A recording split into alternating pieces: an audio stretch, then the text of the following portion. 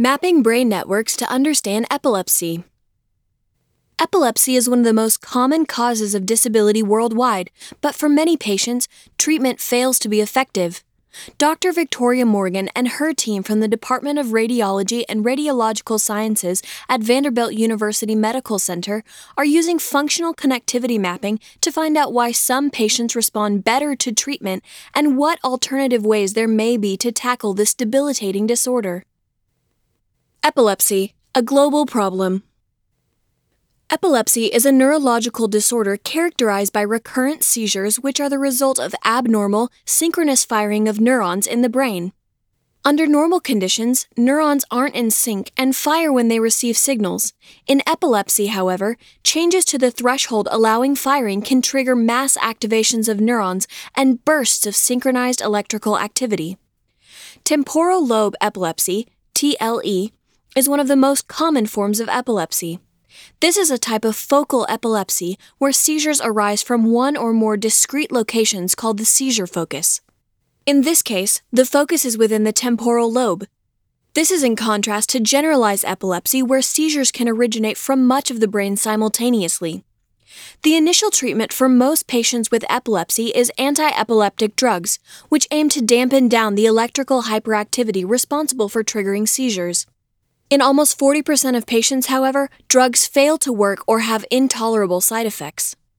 For focal epilepsy, the next step is to try surgery, which is often preferable to long-term drug treatment anyway. When patients come into the clinic with drug-resistant focal epileptic seizures, neurologists can perform tests to attempt to identify the exact location of the seizure focus, and, in TLE, this generally tends to be the hippocampus. Surgery is then performed to remove this area. While technological advancements have continually increased our ability to accurately identify the focus, the success rate of these surgeries has not improved as we would expect. Clearly, there is something else at play.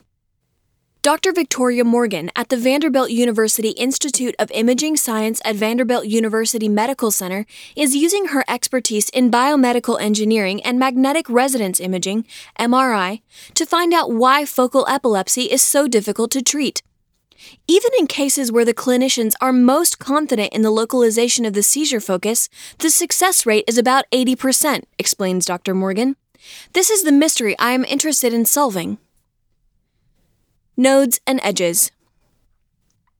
Much effort has been put into understanding what patient variables are associated with differing surgical outcomes.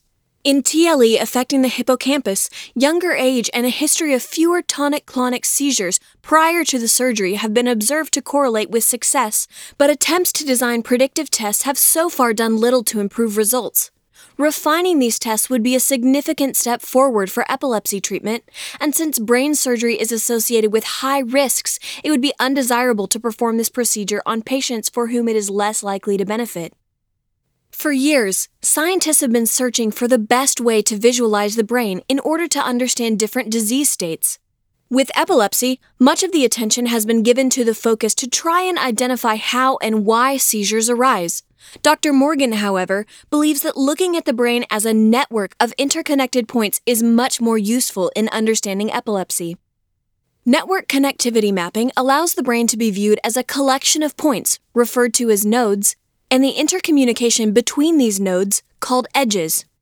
By looking at the complex system formed by these nodes and edges, we can learn more about how the brain acts during normal functions, such as memory retrieval or movement, and compare this to how it acts in abnormal situations like seizures. Functional connectivity mapping relies on the use of functional MRI, fMRI, which measures changes in blood flow to different regions of the brain that correlate with changes in neuronal activity. Structural connectivity mapping uses different weighted MRI to look at how water moves along white matter tracts across the brain. Dr. Morgan's research has suggested that while the seizure focus may be similar in groups of patients, the way that activity is propagated around this network of nodes and edges may be different.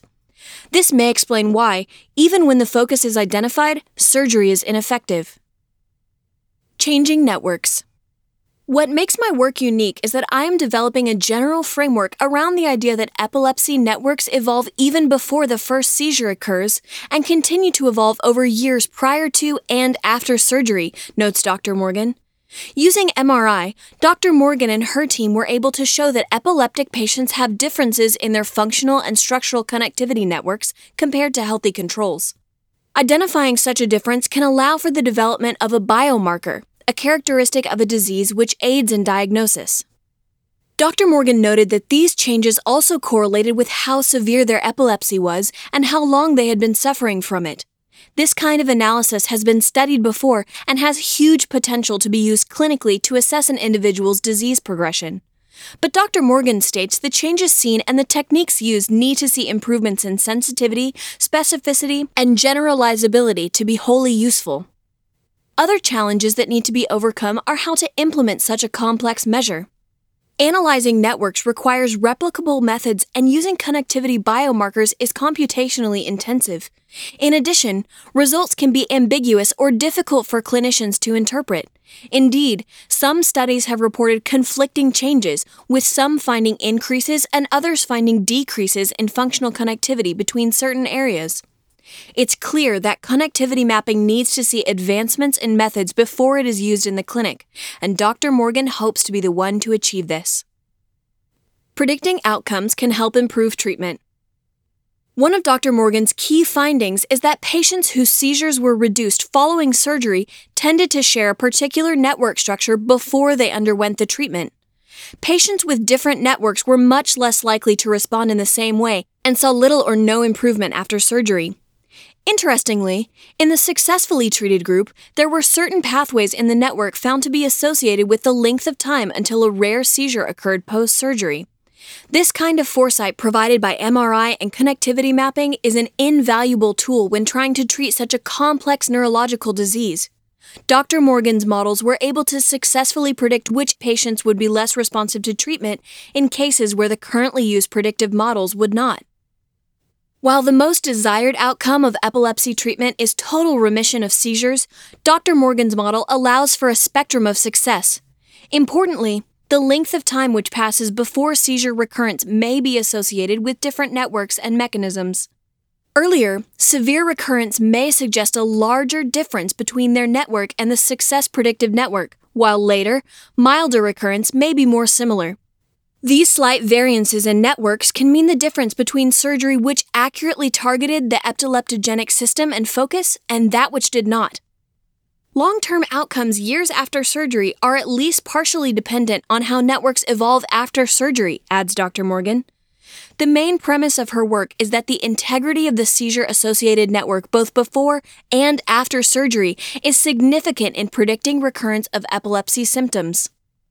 The network structure itself is unique to each patient, being affected by age, genetics, medication, and type of seizure, but general patterns can be found nonetheless. Dr. Morgan hopes to quantify this connectivity network in pre- and post-surgical patients to properly elucidate the relationship to seizures and their recurrence. My hypothesis is that conventional clinical methods will be successful in patients with a specific focus and network combination, she elaborates. Ultimately, by identifying which networks respond to which treatments, we can improve success rates and better help patients. The future of epilepsy biomarkers. Dr. Morgan's work presents an innovative new landscape for epilepsy research. Developing new biomarkers is an essential step forward in improving the way we treat epilepsy, especially biomarkers that can distinguish between different treatment outcomes. Dr. Morgan also hopes to study the long-term development of seizures in humans, something which has not been studied in this way before. The characterization of post-surgery recurrence networks is an incredibly significant finding in epilepsy research and paves the way for a new era of understanding neurological disorders.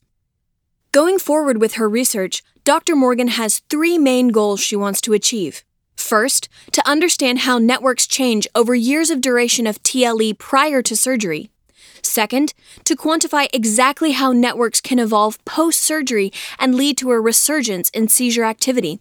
And finally, to combine this information into biomarkers to predict those patients with the best chance of long-term seizure freedom from surgery. When these 3 targets are achieved, Dr. Morgan believes that MRI networking mapping will be used as an effective and accurate predictive biomarker to aid treatment and help us understand this complex disease.